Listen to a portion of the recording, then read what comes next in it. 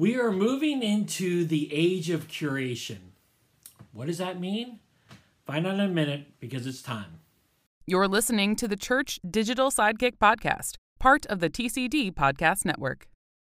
Hey heroes, my name is Tom Pounder and this is the Church Digital Sidekick Podcast. This is the podcast where I bring on ministry leaders and we talk about how you can do ministry more effectively in this very digital and online world. And today I've got my friend Barbara Carnino in. She is a church communication background expert.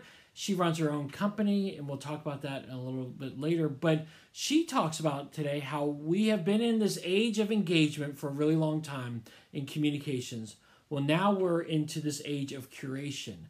We're talking about how we can make that shift as a church and what we can do to best reach people and encourage them based on what our church's mission and values are.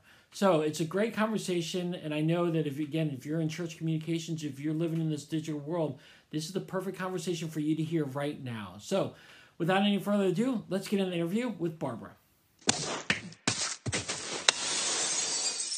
All right, with me right now is Barbara Carnero. Barbara, how are you? Hey, Tom, I'm good. It's good to see you. I think the last time we saw each other was at Exponential. Was that correct? That's right. Yeah, so... Yeah. Okay, so you're one of my online friends that I've actually met in person. And so that was that this past year or 2 years ago? Or...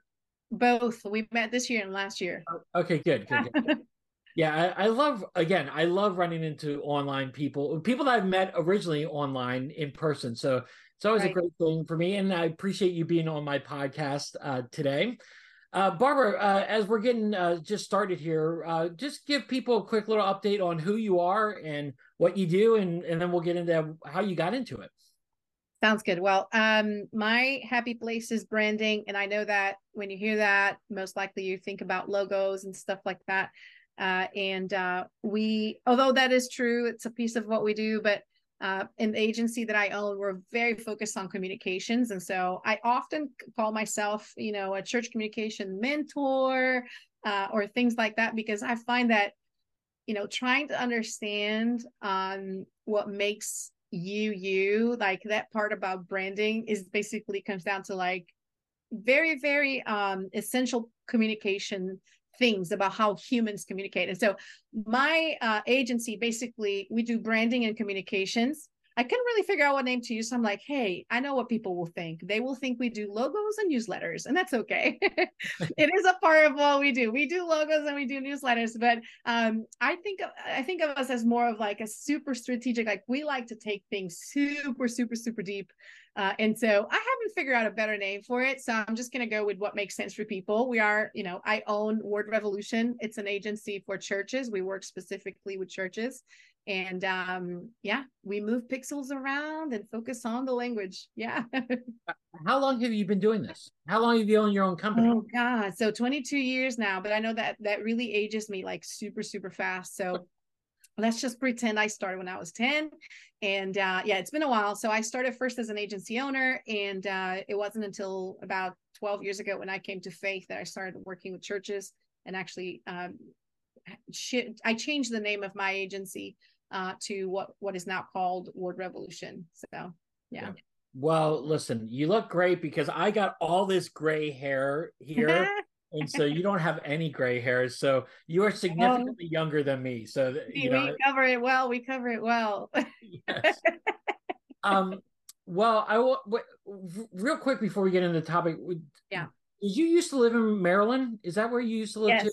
Yes. Yeah. So we lived in Maryland for 10 years, but I've spent 10 years in different continents. Actually, I was born in Brazil. And so the first decade of my life was in Brazil. The second decade was in Portugal. My mom is Portuguese, so I was raised there. Oh, wow. And then third decade, I went back to Latin America, and I was in Chile and Argentina and Brazil. And then the fourth decade in the US. So I told my husband, it's time to move. We're supposed to move somewhere because it's been more than a decade here. So yeah, we're late. We're behind. How many different languages do you speak? I speak 3. So English is actually my third language, Tom. Yeah. Wow, that's awesome. Yeah, That's very cool. Okay, so we could probably talk about a lot of different stuff. But today I want to talk about something that you and I were kind of bouncing around a little bit. That you had been noticing recently that we are moving away from the age of engagement Yeah. to the age of curation. Okay. So I want to talk about that again. What does that look like? But in order to really kind of get into it, let's talk about the age of engagement. Right. What was that? What did that look like? And then how are we moving away from it? Yeah. So, before engagement, we actually had the age of information. Everybody knows about it, right? So suddenly everything is exploded and everything is in the internet and you can find everything. So just the idea of like, okay, I can find something online without having to go to a book, an encyclopedia, or asking somebody. So that like at your fingertip access to information created a different way that we interact with each other and also with technology. Well, then we moved to, and at this point here, the currency is time. Like, so the currency that I'm spending is time, right? I'm spending time finding information. And then we move into engagement. So it's the age of the social medias, right? So we're talking about like, hey, you post something, I comment, you post something, I share, you talk to me and I respond, and you text and I text back later. So this type of engagement age, created a few things. First, there's participation from my end, right? I'm also creating with that person, right? So when they post something and I comment, I'm creating content in that post as well. And you probably heard all marketers talk about, oh, we need to catch their attention. The attention is the currency. And that is true. So we move from time to attention. I don't need your time spending, with my materials. I need your attention. I need you to come and actually pay attention to what I'm doing. Now, that creates a type of engagement that is very different than what we've seen before, because now everybody wants your attention, right? Yeah. And you probably heard this thing of, people saying, hey, humans now have the attention span of a goldfish, which is 7 seconds. And I know other people have proven to, they've taken the time to prove that that's inaccurate. And I think what's true is that it's not like, it's not like I don't have the attention to stay longer than 7 seconds. The problem is you're not giving me enough to keep me engaged. And so I'm here's what's happening. Our brains are like, every time I go through a piece, imagine it happens on social media, right? I'm scrolling through social media, 1, 2, 3, 4, 5 images. Every time I see one, my brain goes, what is it? Who's it for? What do I get? And your brain is always asking these questions without you noting. Okay. So it's like, what is it? Who's it for? What do I get?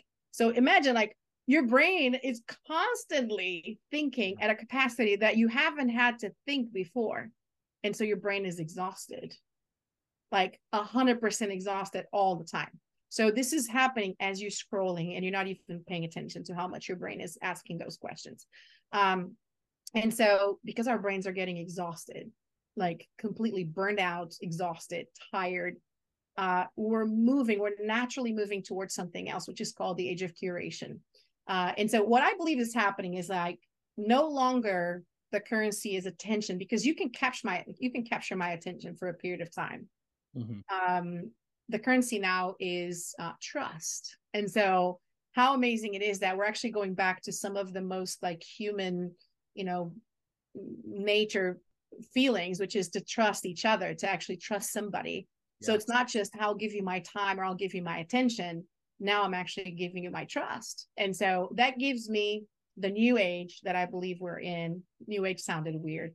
The new era that we're now in, especially when you're talking to churches, they'll come with fire after me after that one. But okay, let me rephrase. So we're now in a new era of curation. And here's why. We no longer have time to see all the content out there that is screaming for my attention. And now we don't even need to talk about the amount of content that AI alone is now creating, right? So just what humans are creating is enough to keep you busy for a while. So picture this. You're like, okay, all of this stuff out there on this one topic, I need to find somebody that has spent the time going through those to tell me where to start and where to go. And so we're looking for curators. And I'm going to take you to an extreme, okay? Kids are no longer going to the store to see what products or toys they want to buy. They're looking at YouTubers, and the YouTubers are even asking them, hey, what should I unbox next, right? So there's a curator for even what products I should buy. There's a curator for what I should believe. there's a curator for what I should learn. And so we all have curators. If you haven't noticed yet, there's a good chance that you have curators, and there might be a good chance that you could be a curator for somebody. And so it's just like naturally our brains are craving that, and we have to go there. We're going to have to go to curation. Yeah. Yeah. Okay, so let's break this down because this is really fascinating to me. My brain was going in like 1,000 different directions. Okay, so let's start with the age of information real quick. I just have a random question is, do you remember the first time you got on the internet or the first time you heard about the internet? My gosh. And what that thought about. I'll give you a second to think about it, but I'll share with you mine. Again, growing up, we always had the encyclopedias, and you would get information from the encyclopedia. And my parents had the Encyclopedia Britannica, and it was this boring old place and whatever. And I remember reading in a magazine, and I don't remember, it was like late 80s, early 90s, somewhere in there. Now, again, my gray hair and then the time reference is dating me. But I remember reading about this internet service called Prodigy, and it was like $100 a month. And I told my mom, I'm like, Mom, look at this. There's all this information right at our fingertips of the computer. And I was so fascinated. Obviously, I didn't get it. We didn't get it. It was way too expensive. Right. But that was the first time I remember hearing about the internet and whatnot. What was that like for you? Yeah. So we used to have this computer lab at my university. And so I went to college in Portugal, and I remember I had a typewriter. Yeah. Okay. Yeah. To do all my reports and whatever. And I remember there was this computer lab, and they may have had maybe 4 or 6 computers at that time. And it was such a thing. I remember feeling so intimidated by it. But at the same time, it was like there's this curiosity, right, about what this thing can do. And so in the very last year, I had to do I finally gained the courage to do my work on the computer. And in some point in time, I was in that lab. I didn't even know everything that thing could do, but specifically about the internet. One of my teachers sat next to me, and he said, "Hey, I'm having issues with my email. Could you please send me an email?" And I remember thinking, I don't know how to do that, but let's try. Let's give it a shot. I had a Hotmail account back then because somebody showed me how to create one. And he was spelling his email, such and such, such and such, at such and such, such and such. And I didn't know that there was an at. Oh, okay. Yeah. And I actually spelled at like, and so obviously this man couldn't get his emails to work because I keep sending him the wrong thing. So, a lot, we've come a long way, obviously, but I remember, I thought you all remember the browser we used to navigate. What was it? Netscape. Yeah.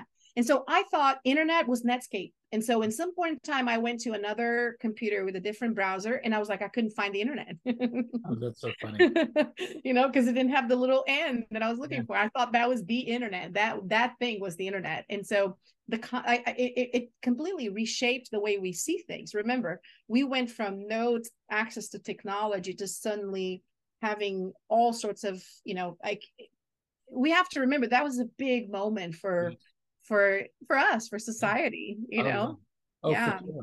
Okay, so then we move into the age of engagement here with social media. What was your first social media account, and then what is your favorite social media account now? Yeah, so I first created Facebook, and it's the one I have to this day. And it's this is such a hard question for me because there's a love-hate relationship with Facebook for me. And here's what I've noticed is that the platform itself sometimes can be extremely annoying, and there's a lot of frustration that I can experience on a daily basis. Yeah. But at the end of the day, it is a platform that has united me with, a bunch of people that I haven't been in touch with for 20 years. It is a place where people still group. And so my hope is that we can start migrating towards other tools that can keep people together. And as far as I've tried many times to move to different platforms, and I always find myself going back to where people are. Yeah. And, within my circles, a lot of people are still on Facebook. And so I do have this, love-hate relationship with a platform. I'm kind of still getting my grip on Instagram. I'm on Discord, believe it or not. People say the soccer moms aren't there. I'm not a soccer mom, but I look like one. So just know that I am on Discord, even though, so I am on Discord. I love communities. And I think that's the thing that draws me to platform that have a community-based approach, is the idea of continuing to be in contact. And if Facebook were to cease to exist today, it would be devastating for me, even though I wish the platform wouldn't be the way it is.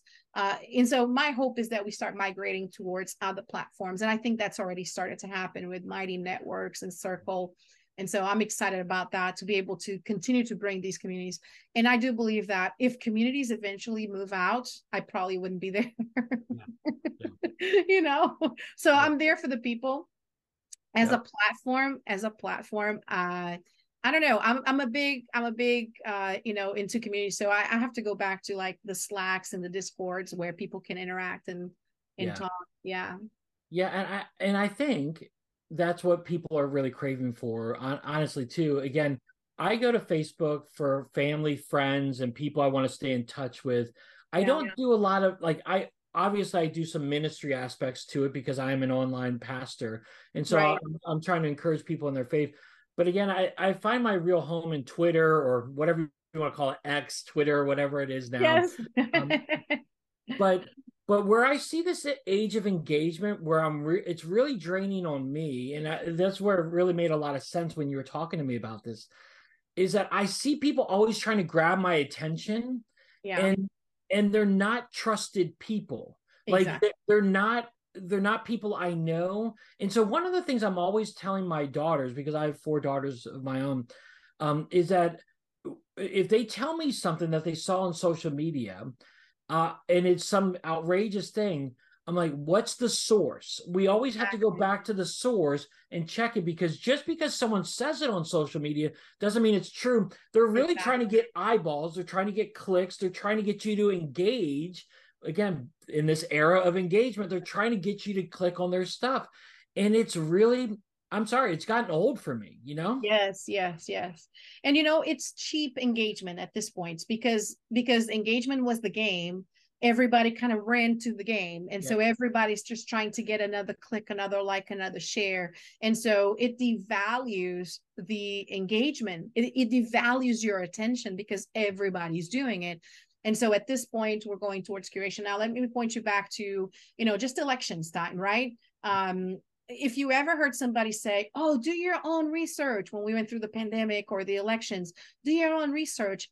Well, that sounds amazing, but who can do that level of research? Mm-hmm. And so not only that, but, just a pandemic alone, without getting into the actual topic, there were people on one side and people on the other side, and you don't have enough time to go and investigate both sides. Yeah. And so there's a natural tendency for us, for the sake of our brains to rest, to say, okay, who is trustworthy in my life that is curating this for me, that has read a couple of articles, that has watched a couple of, and so you start leveraging other people's curation, and they create a curation path for you. And so when it comes to, let's say, for example, church communications, some people are seeing me as a curator for that because I'm talking about the topic. When it comes to digital churches, people will see you as a curator for them because you're talking about the topic. Mm-hmm. And not only that, so here's what we're building now. Now we're no longer building these social networks. We're building circles of trust. Mm-hmm. So you have the ability as a church, as an organization, to create a circle of trust that people trust and rely in, and now, what is the topic? You can pick. You can say, hey, we want to be a source of trust for people when it comes to hope, when it comes to loving your neighbor. We want them to see us as people that actually do that kind of stuff, So creating passive curation, identifying what's your circle of trust that you're building. And then once people are in, that, what you said is a very good example, right? So when you hear something, you're being invited into someone's circle of trust, because from there you will find other people, you'll find other communities, you'll find other resources within that person's circle. Yeah. And Yeah. so what's happening is your brain can relax a little bit because you're no longer questioning every single bit. You're like, okay, this person has shown, some reliability for me for whatever reason. There's some trust there. And so your brain can relax. And remember, this transition is happening because our brains are simply exhausted. We have absolutely no chance to catch up on the amount of information out there, the amount of attention that is being demanded from us. And so whether we want it or not, our brains are going to take us there. Yeah. Yeah. What would you say to the church communicator who is balancing the curation with the pressure for engagement, like where they're the people maybe who don't know this transition is happening, like Yeah. maybe the senior pastor or the creative director who's saying, we need more likes, we need more comments, you need to Yeah. do silly stuff, you need to, what would you say to that person who's really balancing, is kind of in the middle of that time? Yeah, we've heard it being said this way. People will say that those are vanity metrics. And I do believe it's important for us to look and count and see what's happening. I'm not suggesting you don't have any metrics. Yeah. But what I'm saying is, I would rather say, hey, can we identify as a church what is the path that we're bringing people through? What is the transformation that we're bringing people through?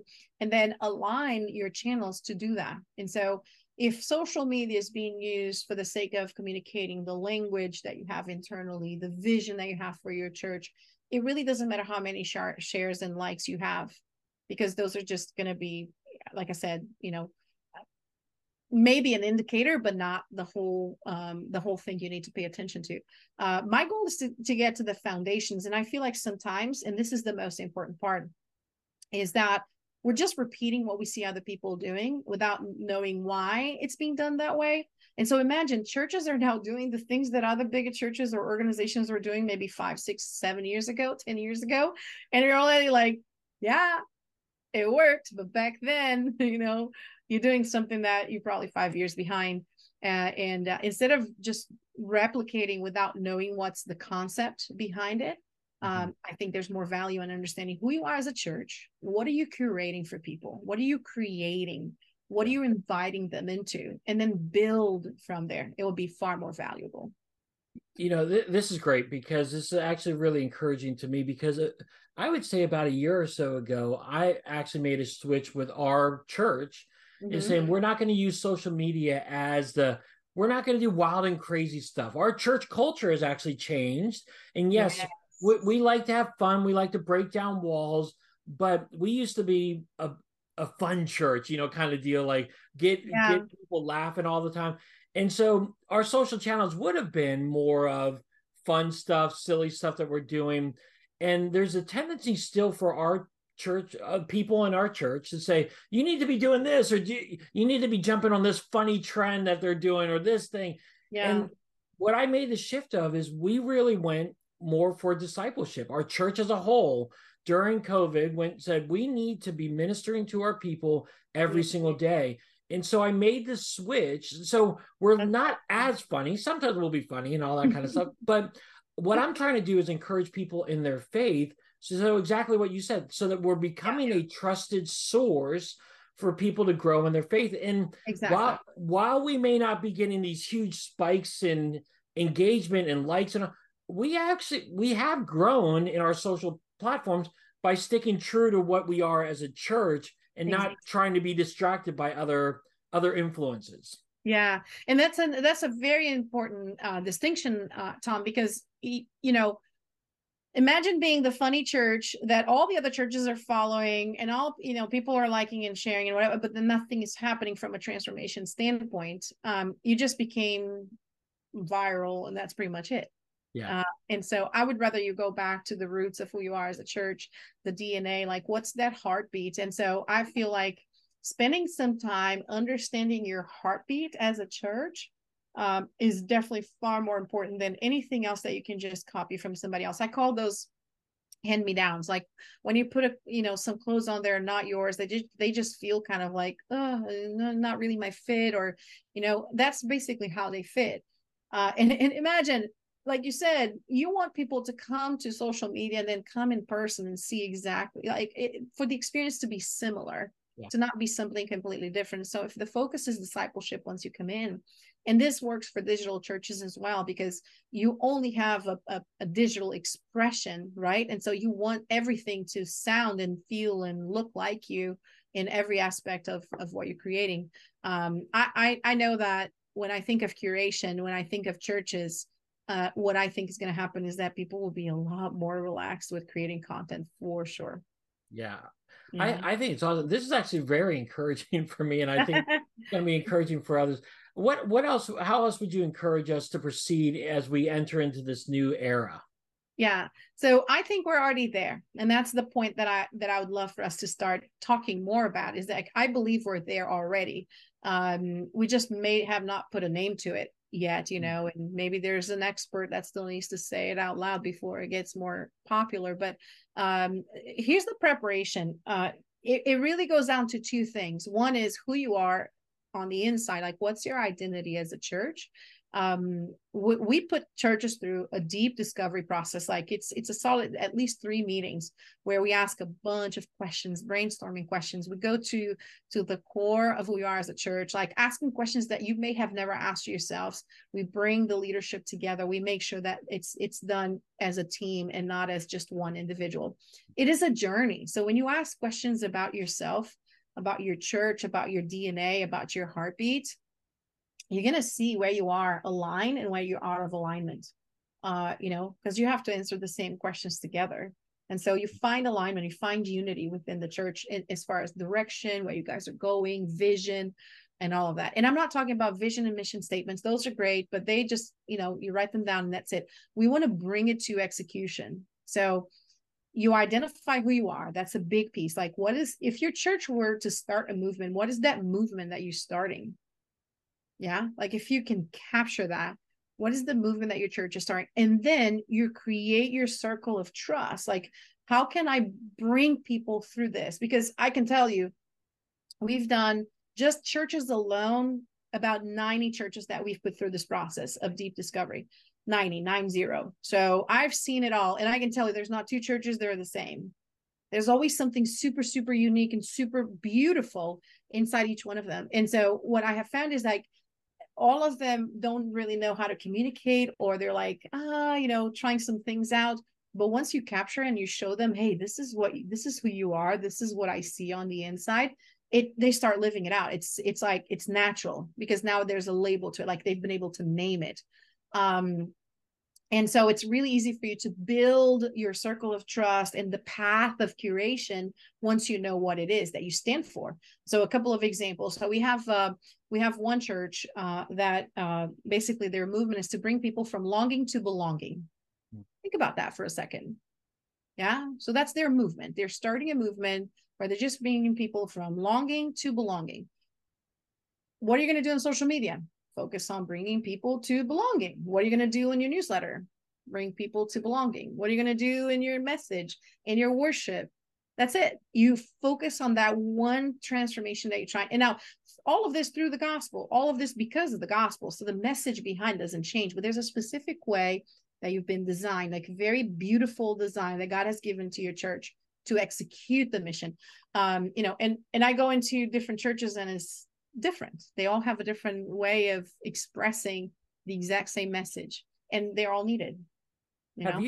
Have you found that now that we're kind of post COVID a little bit, that more churches are asking these questions, like who are we really? 100%. I think that was a big shift, actually. I feel I think it happened individually. We're all kind of wondering, like, who am I? Like after this whole thing. But it happened at an organizational level, very, very deeply. And so a lot of transition happens. And so, Tom, people come to us when there's some sort of a transition. So either they're growing too fast, they're declining, they're merging, a pastor left, a new pastor came. So there's something that kind of shook the boat a little bit.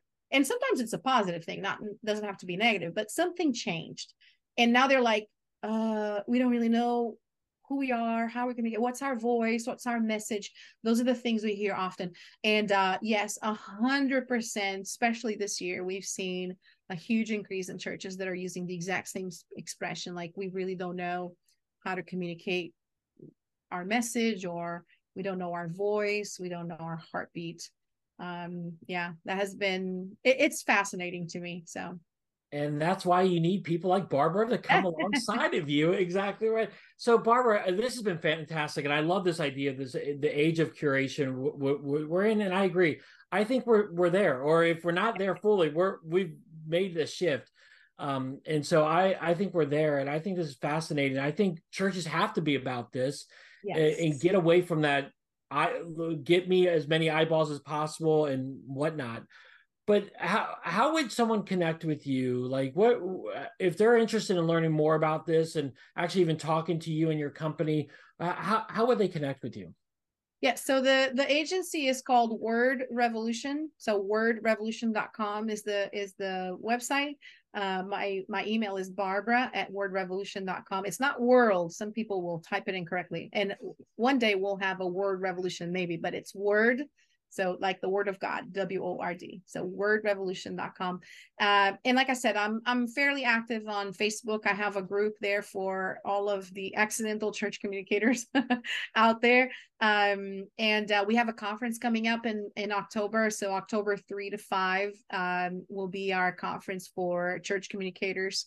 And that's it. This is what I do. I love getting to the heartbeat of churches. I love digging deep and seeing what's on the inside, and bring it up to the surface. Yeah. Yeah, and I'm gonna have links for all her stuff. So just if you look in the show notes, I'll have links. But talk to me real quick about Accidental Church Communicators. I love that Yes. when you started the group. Talk to me about the group, but then also talk to me about the conference. What can people expect at the conference? Give us a little tease on that. Okay, here we go. So on the group side of things, my focus is not as much on tactics, although we're there to answer tactical questions. It's more about creating a different way of thinking. Like I want people to come in as accidental church communicators and leave as a, like confident communicators in their church. So have the ability to think for themselves and create communication plans for themselves. And so I find more value in helping you understand your church than just giving you a tactic that worked for my church. So that's kind of what I try to do, is really encourage them to live out who they are as a church. And then on the conference side of things, we're we're doing a couple of things very differently. So it's not going to be in a church. Last year we met in the metaverse and we met in a barn. And this year we're meeting in an art gallery. So I actually want to get the person and bring them outside of the church building, because if nothing else, if you get out of your building and you go into the First Baptist for Exponential, you're going to start looking at their signage and their brochures and how they have their rooms laid out and how they have the worship and the cameras and I don't want you to do any of that. I want you to be in a place that is completely, nothing like a church, so you can think differently. So we have an Imagineer from Disney that will be leading first day. We're going to be doing like brainstorming sessions. He's actually gonna train us on how to brainstorm. So I know, like, most people think, okay, communications conference, we're going to learn about Facebook and websites. No, not on this one. Here we're going to teach you to think and to think critically and to understand your church deep, so that you can build whatever you want in a way that makes sense to you and your community and your church. So the conference is designed for foundational stuff and strategic stuff and really get to the core of who you are as a church more than a tactical conference. Yeah, I was so fascinated with your conferences last year. I wish I could have attended. The Yeah. Metaverse one sounded so awesome. And so, Yes, it uh, was great. yeah, so I love it. And I love your heart for communications. I love your heart for the church.